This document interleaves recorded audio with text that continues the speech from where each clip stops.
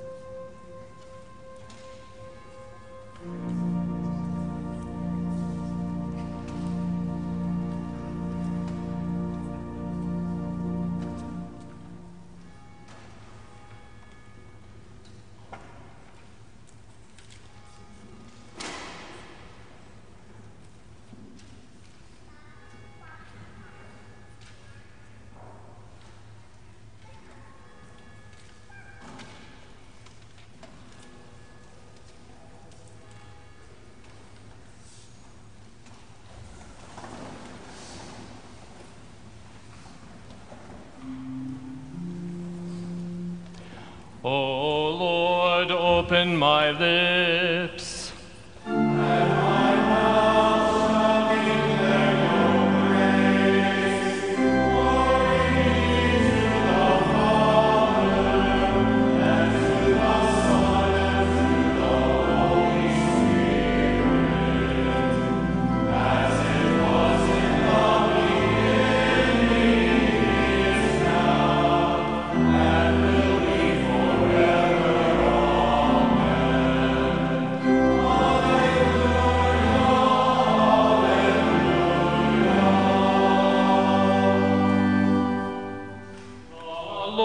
has enlightened us in the true faith.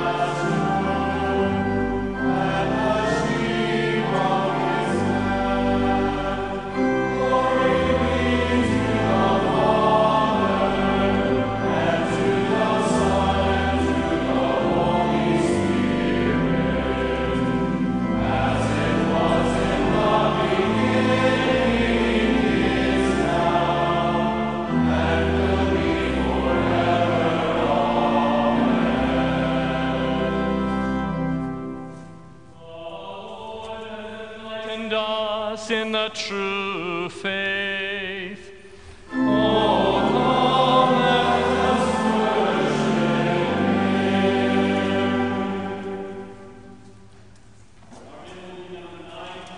worship. 1.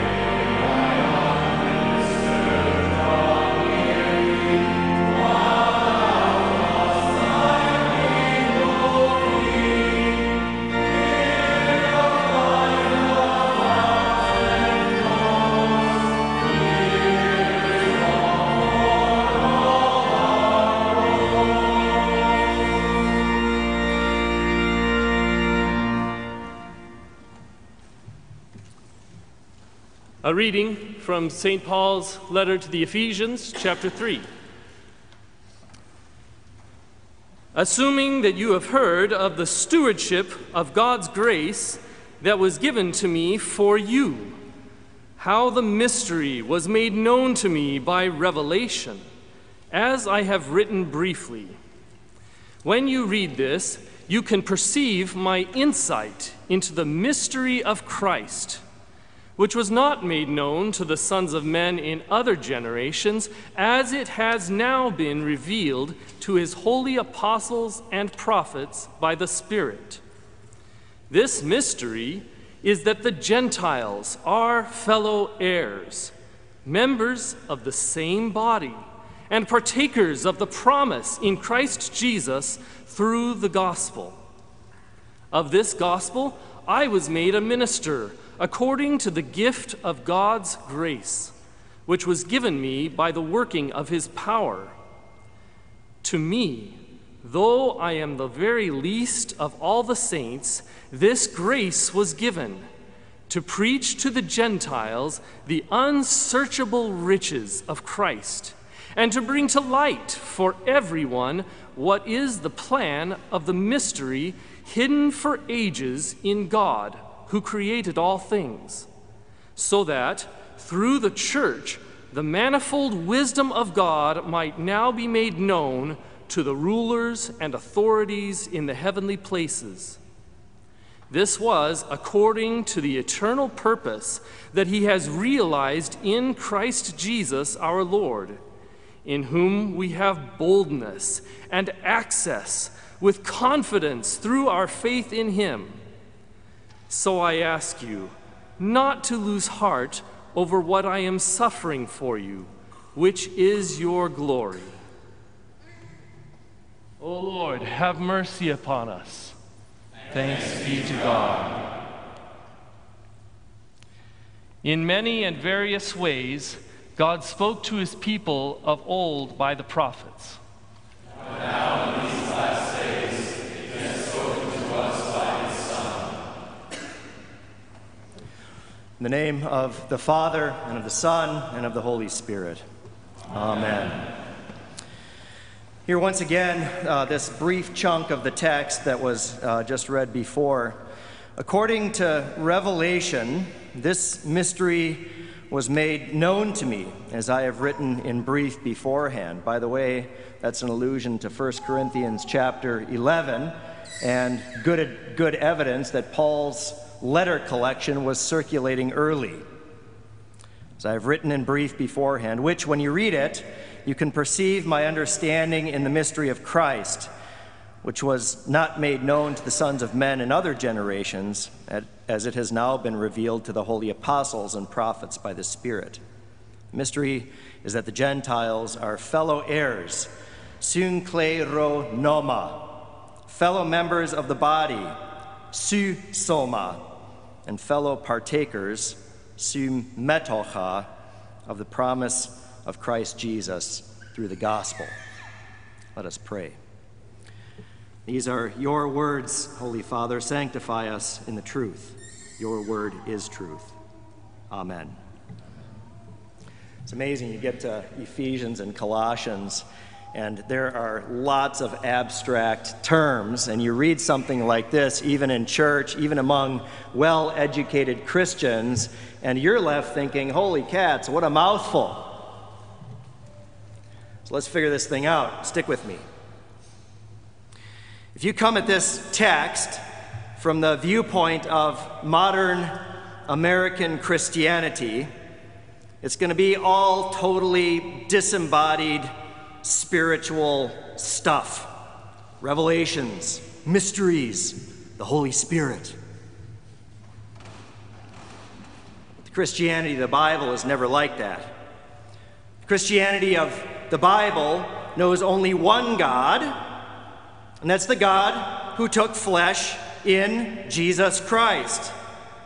It knows only one way of salvation, the real death of the real God-man, in a certain place, in a certain time, under a certain governor. So even if the Church of the Holy Sepulchre isn't right there at Golgotha, right there in the garden where the grave that Joseph of Arimathea paid hard-earned bucks for received our dead God, the very existence of the church in a real place points to a stubborn fact. The God of the Bible is a God who does and wishes to get his fingernails dirty in the matter of salvation. Justification is by faith alone, I grant it. But faith is always faith in that flesh and blood Savior and in the God whose fingernails are dirty. Just think about it. Do you think that the God whose staff swallowed up the magician's snakes? That the God who saved the firstborn in all the land of Israel by blood smeared on the doorposts and the lintels of the houses, that the God who stuck Noah and 7 others in the ark to save them from the flood, that the God who walked among the 3 men in the burning fiery furnace and saved them, that the God who accompanied his people in the desert in a cloud by day, a cloud in the desert and a pillar of fire by night, that the God who filled Solomon's temple in a thick, choking billow of smoke, that the God who took flesh in the belly of a young Jewish girl and suffered and died in your place, do you think that God has somehow changed suddenly? That terms like mystery and partaker and body are just somehow metaphors? It used to work like that, but today, not so much. Really? God hasn't changed so very much. And what he does for you today, he still does in the body. That's exactly what Paul is saying. Real flesh and blood Gentiles are joined in the real flesh and blood body of believers, the church, with Jews. You can pinch each other. They are so by being fellow partakers, symetocha. That is Eucharistic language. Their participation, in other words, in the Eucharistic body of Christ constitutes their fellow membership. They're being susoma with the Jews in the body of Christ, the church. And that precisely is the mystery, the mysterion. Nordling's here. I don't know what he's going to say to this. But yes, I think the term mysterion is derived from the mystery religions. In the mystery religions of the ancient world, you got integrated into the cult by means of mysteria, tokens, real things that revealed the content of the religion. The church father Hippolytus of Rome writes this: the Athenians, while initiating people into the Eleusinian rites, that was a mystery religion, likewise display to those who are being admitted to the highest grade at these mysteries the mighty and marvelous and most perfect mysterion, suitable for one initiated into the highest mystic truths, an ear of grain in silence reaped. The church fathers knew this. Now, the Christianity of the Bible has its own mysteries, its own real things. A baptism that joins the believer to Christ, that makes Christ's death and resurrection the believer's death and resurrection, by which the believer, Paul says, puts on Christ, a new identity. A supper of which the believer partakes, met eche, in the soma of Christ and in his blood, and whoever does it is made to be susoma, of one body with Christ, and susoma of whoever else partakes. This solves another mystery of the text. The ancient prophets, of course, knew and foretold the mission to the Gentiles. All you got to do is read Isaiah. That can't be the thing that's been hidden from the ages. The promise of the Messiah in the gospel, really? They didn't know it? But Paul isn't talking crazy talk, and he didn't forget his Tanakh. What's new, what had been hidden from the ages in God, was this Eucharistic mystery. The only offering that the Gentiles could have any part in the Old Testament was the holocaustes, an offering that was burned up whole, nothing spared, nothing to be consumed by the offerers. The Jews could make that offering too. The Jews could also make an offering that they, along with the priests, got to eat. But But guess who didn't get to do that? The Gentiles. Gentiles were counted out. They couldn't be fellow heirs.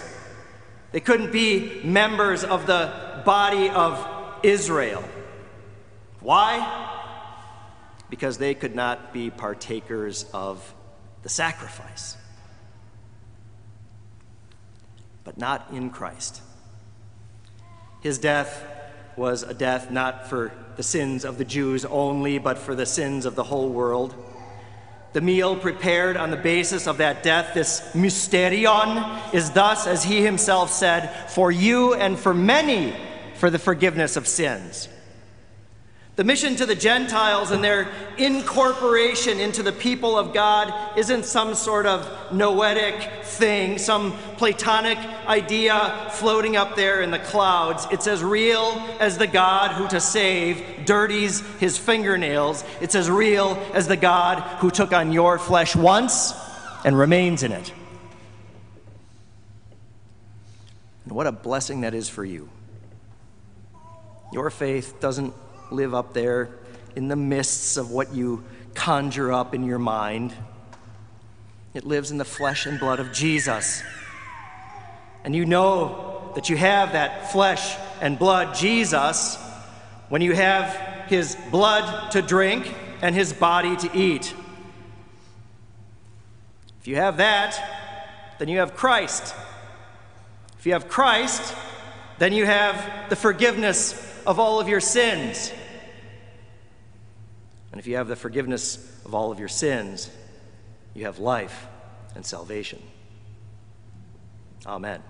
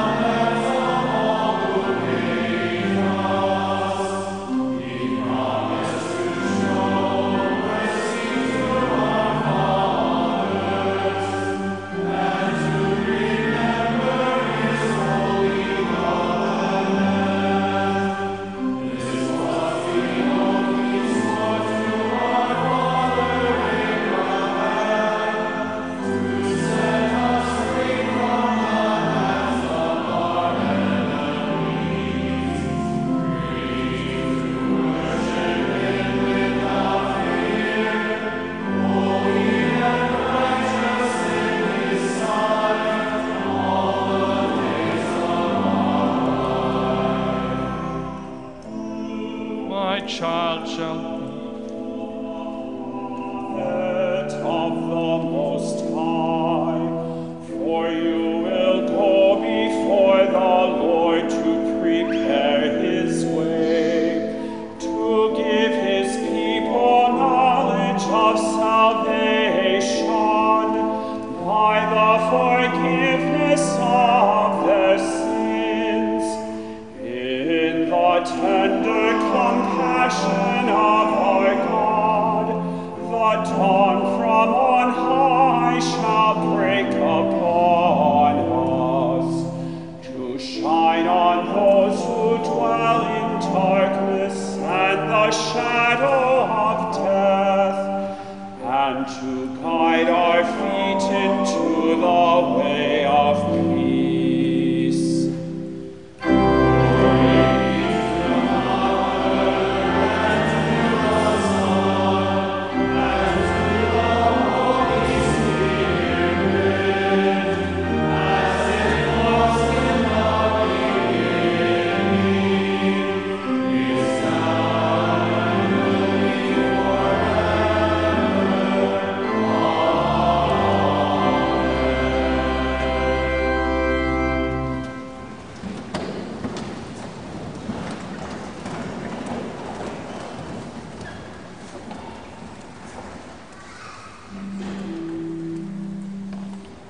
Let us pray. Blessed Lord, since you have caused all holy scriptures to be written for our learning, grant that we may so hear them, read, mark, learn, and inwardly digest them, that we may embrace and ever hold fast the blessed hope of everlasting life.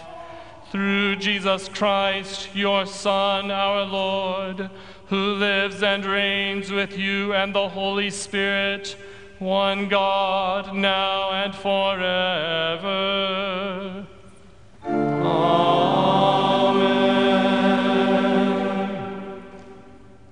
Almighty God, give us grace that we may cast away the works of darkness and put upon ourselves the armor of light, now in the time of this mortal life, in which your Son, Jesus Christ, came to visit us in great humility, that in the last day, when he shall come again in glorious majesty to judge both the living and the dead, we may rise to the life immortal. Through Jesus Christ our Lord.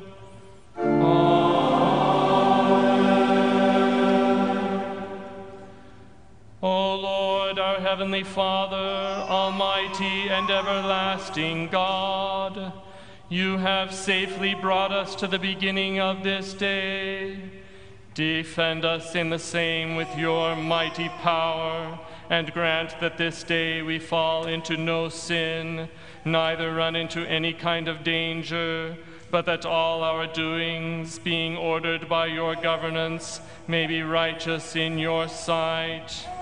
Through Jesus Christ, your Son, our Lord, who lives and reigns with you and the Holy Spirit, one God, now and forever. Amen.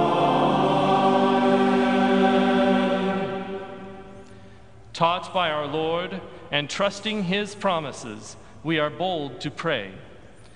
Our Father, who art in heaven, hallowed be thy name. Thy kingdom come, thy will be done, on earth as it is in heaven.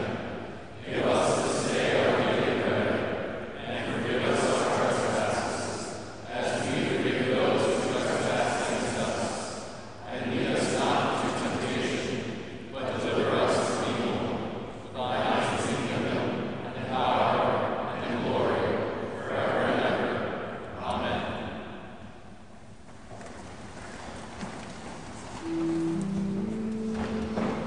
Let us bless the Lord.